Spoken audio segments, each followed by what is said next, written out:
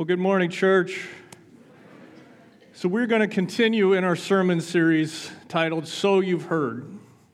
And what I found interesting a couple weeks ago is Andrew started the service by asking the question, are you a Christian?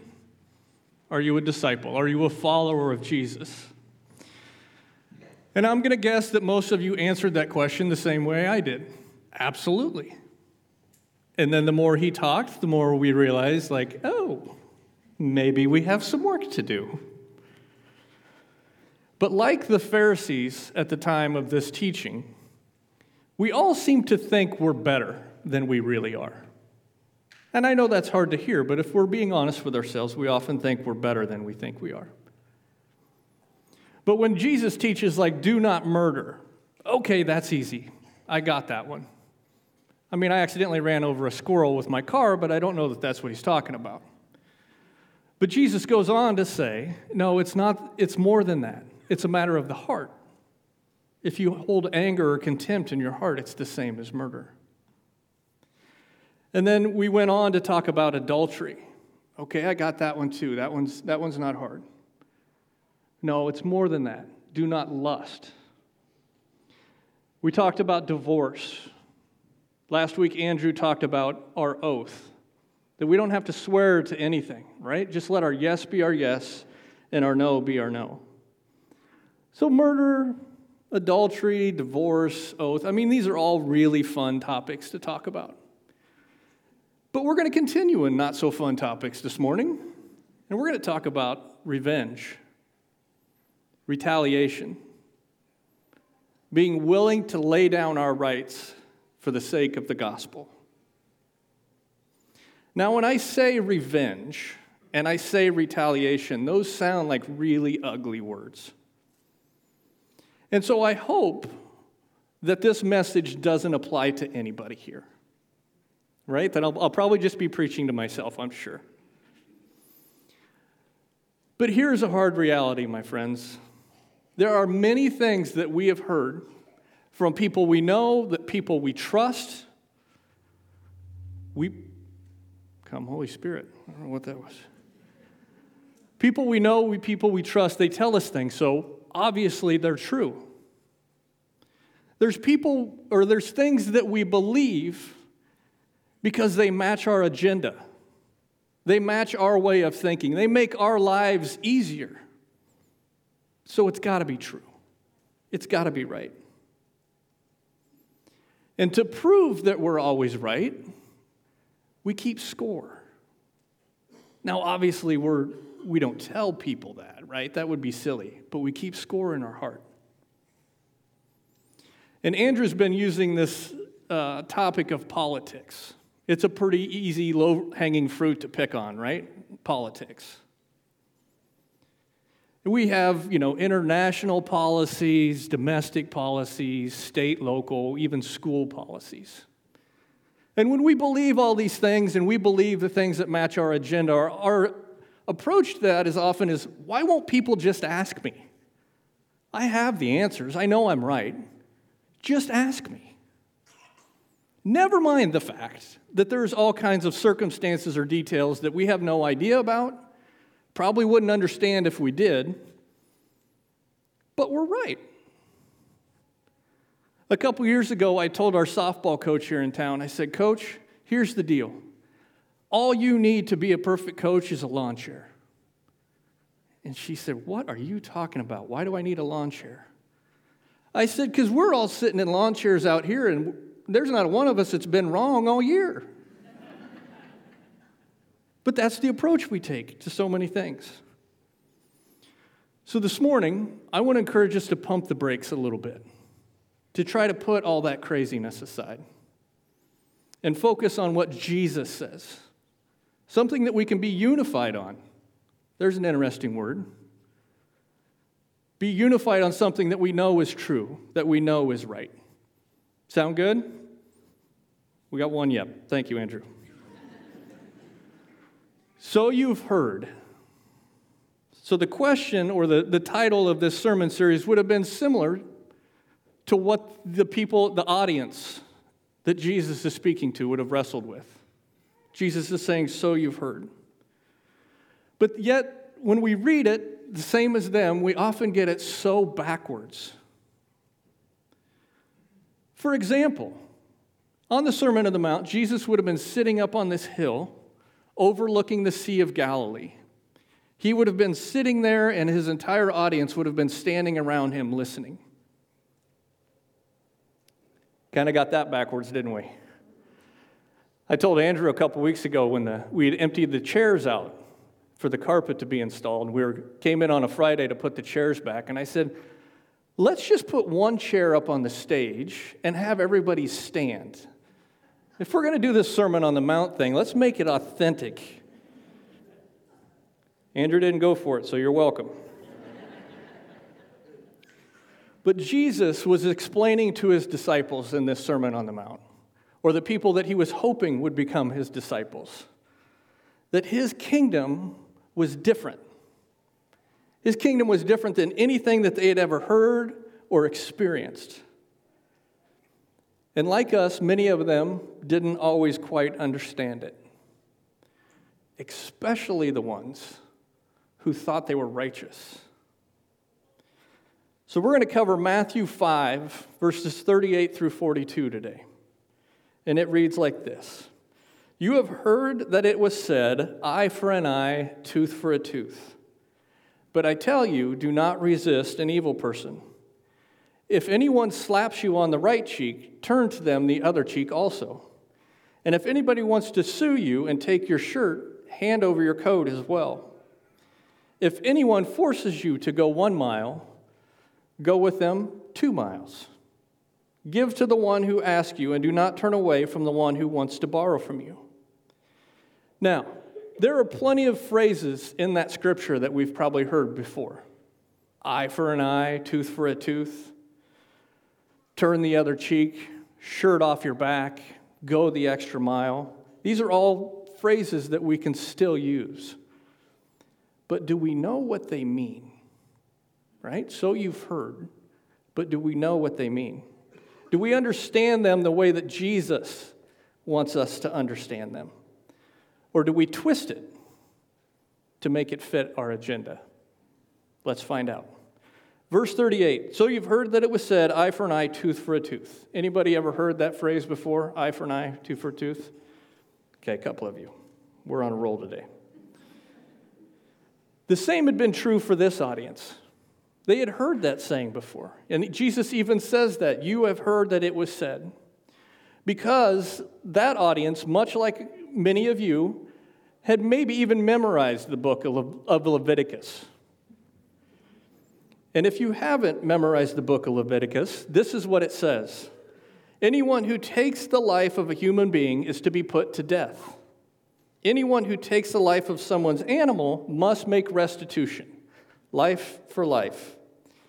Anyone who injures the neighbor is to be injured in the same manner. Fracture for fracture, eye for eye, tooth for tooth. The one who has inflicted the injury must suffer the same injury. Whoever kills an animal must make restitution, but whoever kills a human being is to be put to death. So even when we read this, it sounds like we have permission to seek revenge. But there's a couple problems. First of all, in our humanity, and again, this is not something we talk about, not something we want to admit, but in our humanity, we don't often seek equal revenge. Right? We want to one-up somebody. If they hurt us, we're going to do that to them and then some. The second problem is this isn't giving us permission to seek revenge at all. If you put this into context of what this is saying in Leviticus, the mandate, eye for an eye, a tooth for a tooth, is an instruction by God for the judges of Israel. And it was an instruction for them to use as a method of administering fair or equitable criminal justice. It was written to the judges and to the courts to make sure the punishment fit the crime. Eye for an eye, tooth for a tooth is a maximum, or it is a limit for judicial justice. It is in no way, shape, or form a permission or even an obligation for personal revenge. Let me repeat that. Eye for an eye, tooth for a tooth is a limit, a maximum limit for judicial justice. It in no way gives us permission for personal revenge. It does not give us an obligation for personal revenge. So what they're saying is if you lose an eye, the courts cannot require somebody to give up their eye and their ear. It is an eye for an eye. Now in our society, I get it. It's a little bit different, right? If you lose your eye at work, they're not going to make your boss poke his eye out, right? In our society, it's more of a monetary retribution. They're going to compensate you with some money. But even in that, it's not a personal decision. It's a judicial system. For example, about 18 years ago or so, I got injured at Arby's.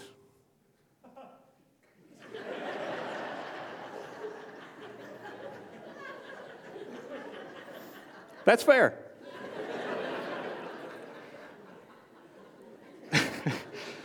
So this was the scenario. I love that laugh. That was great. Of all the things I tried to get you to laugh at this morning, and that's what I got. So anyway, I was walking out of Arby's with a friend of mine after we had ate lunch, and there was a truck in the drive-through line. And it was an extremely windy day, like 40-plus mile-an-hour winds. And a sheet of 4x8 half-inch plywood flew out of the back of this truck and landed on the ground.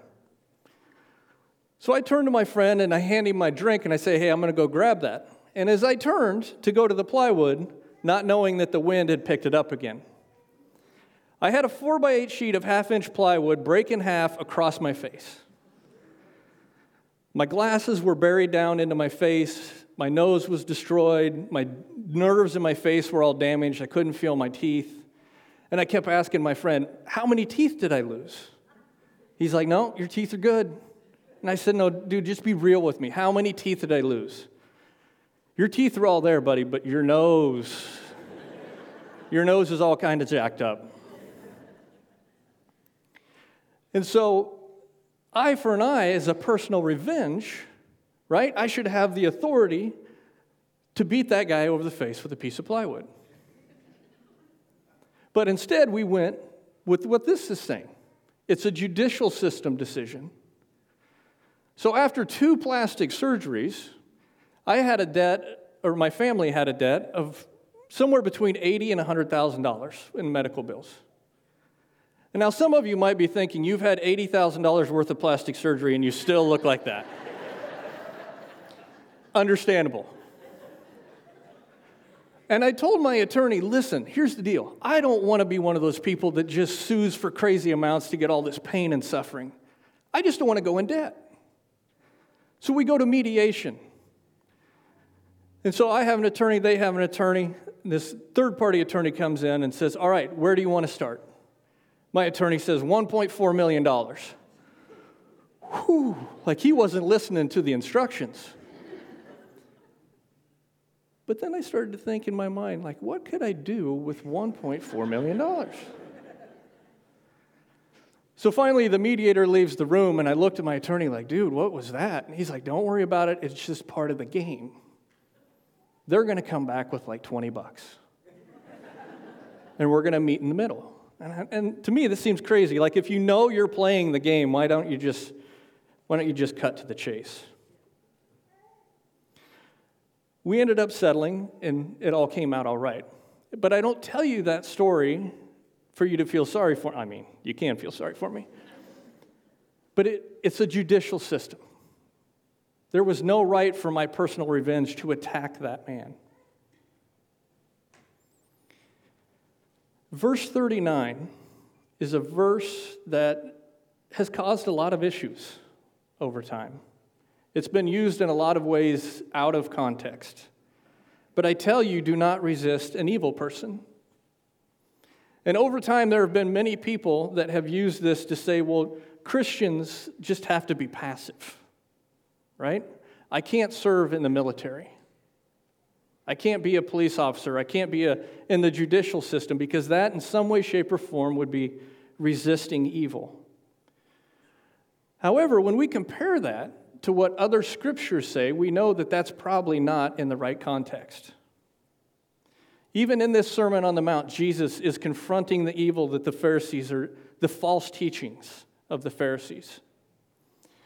We also find it in Scripture where Jesus went into the temple and starts flipping over tables to drive out the people who were taking advantage of the worshipers. We also see in John 2, the temple is in John 2, but then in the epistles, we see Christ's apostles resisting all sorts of evil and evil people by their teachings.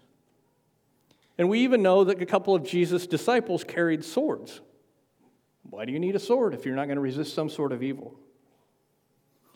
So Christ isn't commanding us to always resist, to never resist evil, right? There was a rich man that came to Jesus, and Jesus said, "Sell everything you own and give it to the poor and follow me." That was a command for that man. That's not necessarily an overarching command for everybody. But he's saying there's a place for that in the courts and in the government, but there's no place for personal revenge. And to give us an example of what that might look like, of how we're not to seek revenge or personal justice, but we're supposed to extend forgiveness. We're supposed to extend grace.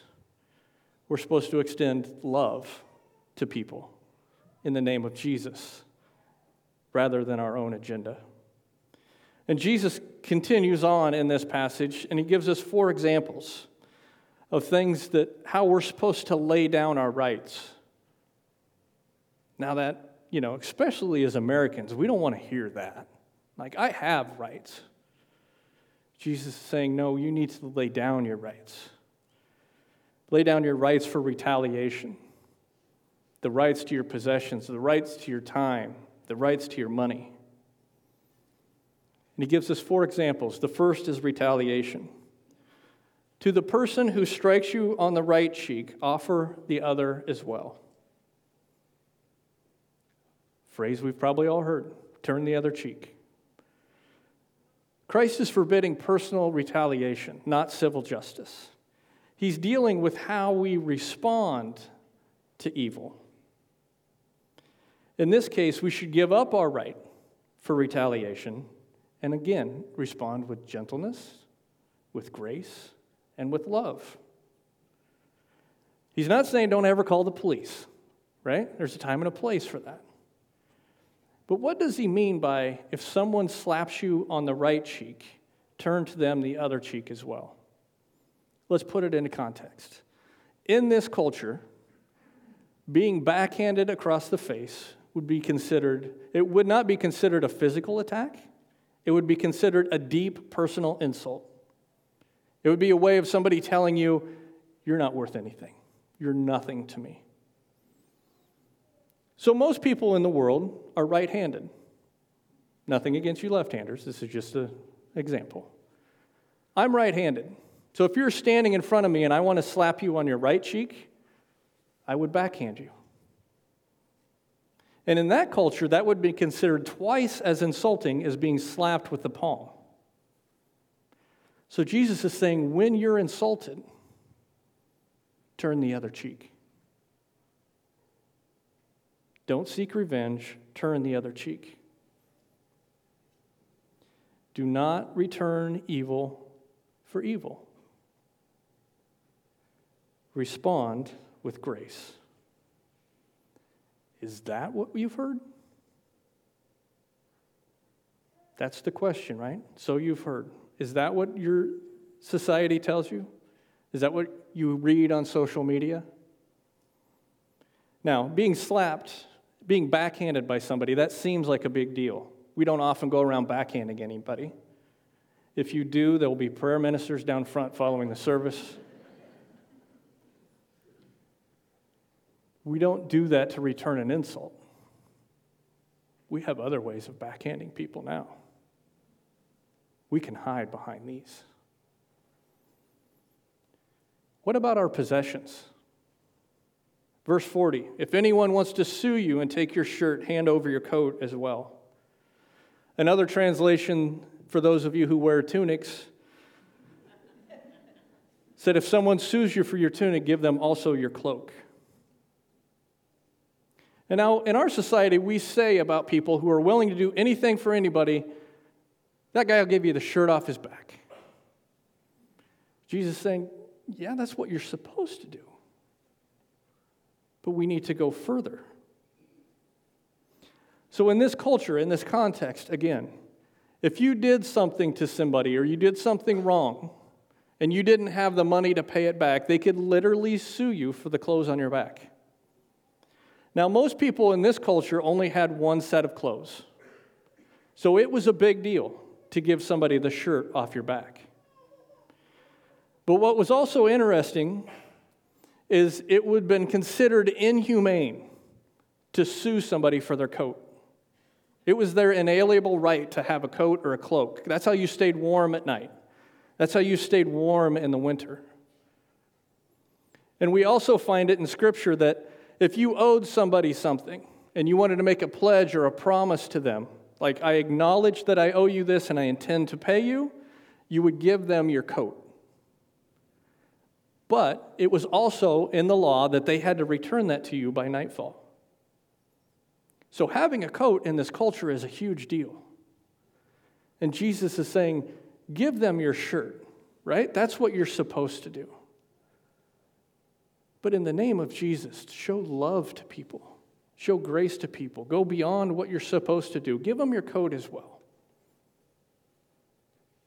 Our possessions are not ours, right? They're blessings from the Lord. But how do we handle our resources? Are we good stewards with them? Or are we willing to lay down our rights for those in the name of Jesus? What about our time? Right? This is a tricky one as well. I know Jenny asked everybody if they've been busy. Pretty much everybody raised their hand. Time's a big deal in our culture. If anyone forces you to go 1 mile, go with them 2. Go an extra mile, another phrase we've heard. And we often think of it as, well, if I just work harder, if I try to achieve more than the next person, that's going the extra mile. In this culture, the nation of Israel was under Roman oppression, and Roman soldiers had rights. They could, if you were a Jewish person going about your normal day, a Roman soldier could say, hey, carry my pack for me. Pick up my gear and carry it for me. And you had 2 choices. You could be arrested and imprisoned, or you could pick up the pack and carry it. However, that Roman soldier could only make you carry that for 1 mile. That was the law. 1 mile, or 1,000 paces is how they would keep track of that. So play that out in your mind for a minute, right? You're going about your normal day, and you have this Roman soldier, this person that is keeping you in oppression, says, hey, peasant, pick up my stuff and carry it for me. I don't know about you, but I would probably look at that guy with hatred in my heart, hatred in my eyes, thinking, I don't want to go to jail, so I'm going to do it. And I would pick it up, and I would walk 1,000 paces, counting every single step. And when I got to 1,000, I would lay it down and be done. Jesus says, go with them too. Do things for people because you have to, but also go beyond that in the name of Jesus to show them love. Now imagine in that scenario, you get to the end of that 1 mile, and the Roman soldier is going to be expecting you to drop his gear and walk away. What would happen, you think, if you said, you know what, I had to do that first mile, the law required it. Will you walk with me for another mile? I want to tell you about the love of Jesus. My guess is that Roman soldier is going to be speechless. And now we can think, well, that's a good story out of Scripture. We don't have to go around carrying Roman soldiers' gear anymore. When's the last time your boss asked you to do something extra? Stay late. How did you react? when they ask you to do that? Was it, I'm doing the bare minimum that you've asked me to and I'm done? Or was it, I'm going to do this in the name of Jesus. I'm going to do what I have to do, but then I'm going to do this to show this person that I love them, that what they're asking me to do, I value. Is your time more important than giving to others in the name of Jesus? So I'm embarrassed to tell you this, but I was convicted of this just a couple weeks ago. So there was a person of our church, a member of our congregation, who was in the hospital in Iowa City. I love these people. We've been praying for him for a long time. I took the day off, and I was going to Iowa City with my wife to spend the day. I talked to somebody at the Iowa City Hospital, and I said, hey, can I stop by and see this person? And they said, well, we're sorry. We still have COVID protocols. You're not on the list, so no, you can't. Okay, I understand. I'll just call them. They'll be happy with that.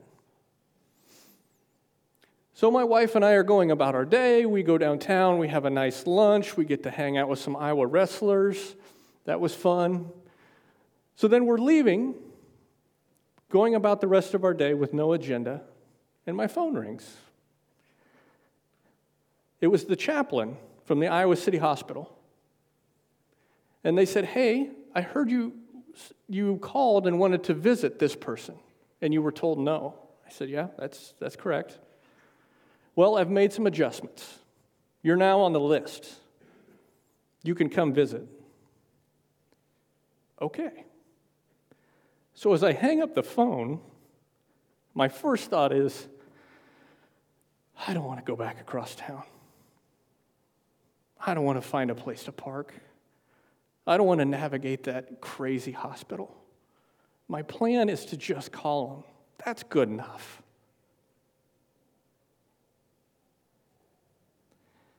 And so my wife and I talked about this.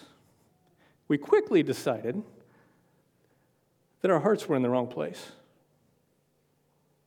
So we took the time to drive across town to find a place to park.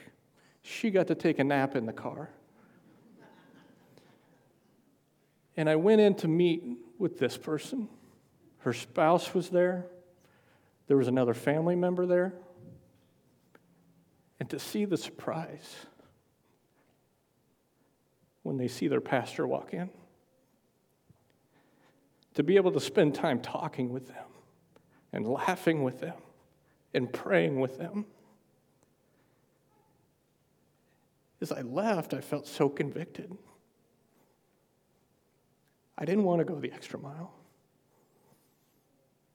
But to see the difference it made in their lives and see the impact it had on me, I left there feeling more blessed than anything I could have given them. But it was a matter of going the extra mile in the name of Jesus. Now, I don't tell you that story to pat myself on the back, because there's probably more times than not that I don't get it right. But I tell you that story as an example of laying down our rights to our time to love people well in the name of Jesus. But what about money? Give to the one who asks you, and do not turn away from the one who wants to borrow from you.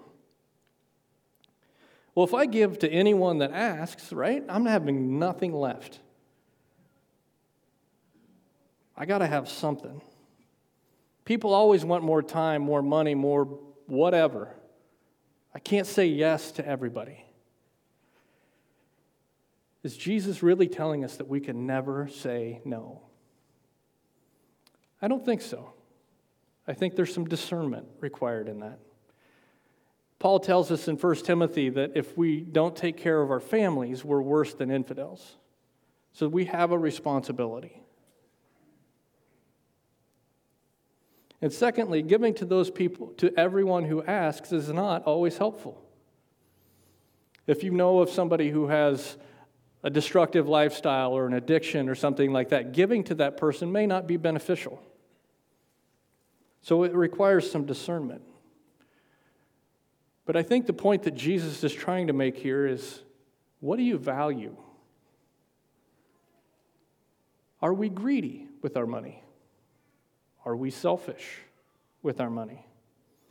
Are you putting your money ahead of the well-being of others? Do we treat it as it deserves to be treated, as a gift from the Lord, and we're good stewards with it?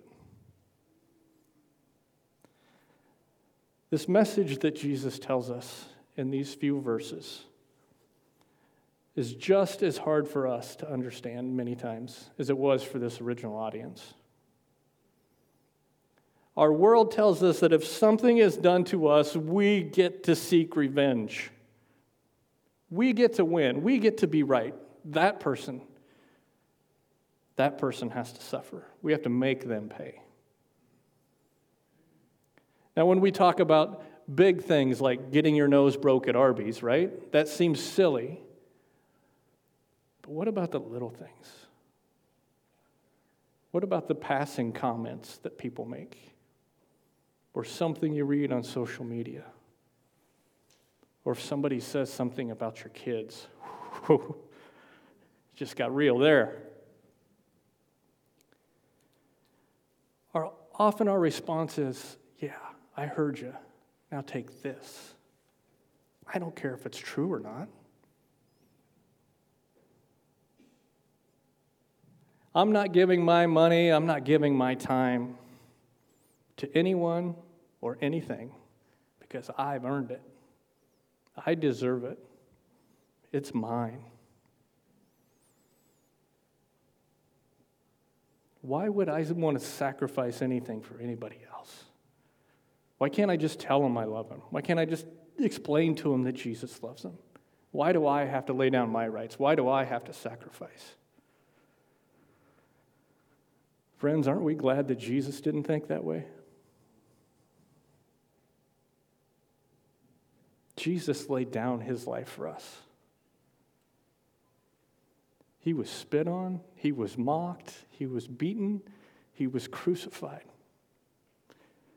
And at any point, Jesus could have called down fire from heaven or rallied the angel armies and sought revenge. Yet instead, he hung on the cross and said, "Forgive them, for they know not what they do." And Romans tells us that he did that for us, even while we were still sinners. But we get so upset when people ask us for something. How often in your prayers do you ask Jesus for something? Now, granted, we don't always get the answer we want. But again, he knows what's best for us. Are we willing to give up our rights for retaliation? Are we willing to give up the rights for our possessions? Are we willing to give up the rights for our time and our money in the name of Jesus? Okay, Judd, I get it. I get it. But do we get it? I hear you, but it's just not natural to live that way. That's true. It's supernatural. The same Spirit that raised Jesus from the dead lives in you. So supernatural is possible. Are we willing to give up our rights for all of those things, to show people love and grace and mercy for the gospel, for the name of Jesus? In John 13, it says this: "A new command I give you, love one another. As I have loved you, love one another. By this, by loving one another, by this, everyone will know that you are my disciples. If you love one another. So friends, our society tells us so much, right? This is important. Our time is so important. Our money, right? That's the most important of all. So you have heard, and you will continue to hear what society tells you. So you have heard what Jesus is telling us. What's our choice? Let's pray.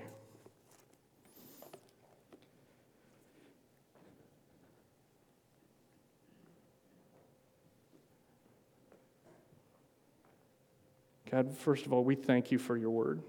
We thank you for the instruction in our lives.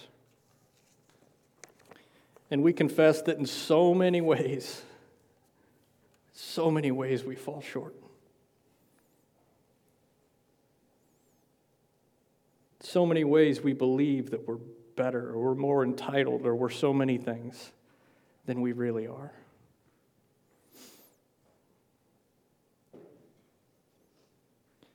And so we ask for your help by the power and the presence of the Holy Spirit in us and through us, that we could be a people, that we could be a church who would not just say or believe in our minds that we are followers of Jesus, but by our word and by our deed, by our example to those around us in our community, in our workplaces, in our schools, that we would be willing, to lay down our rights to revenge, to possessions, to time, to our money. Not for pride, not to be noticed, not just to be different, but to show people, to show this hurting world the love of the King of Kings.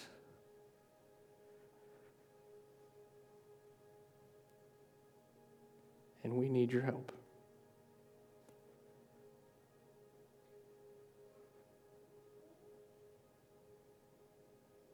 Jesus, we love you. Would you help us show people that love? And we pray it in Jesus' name. Amen.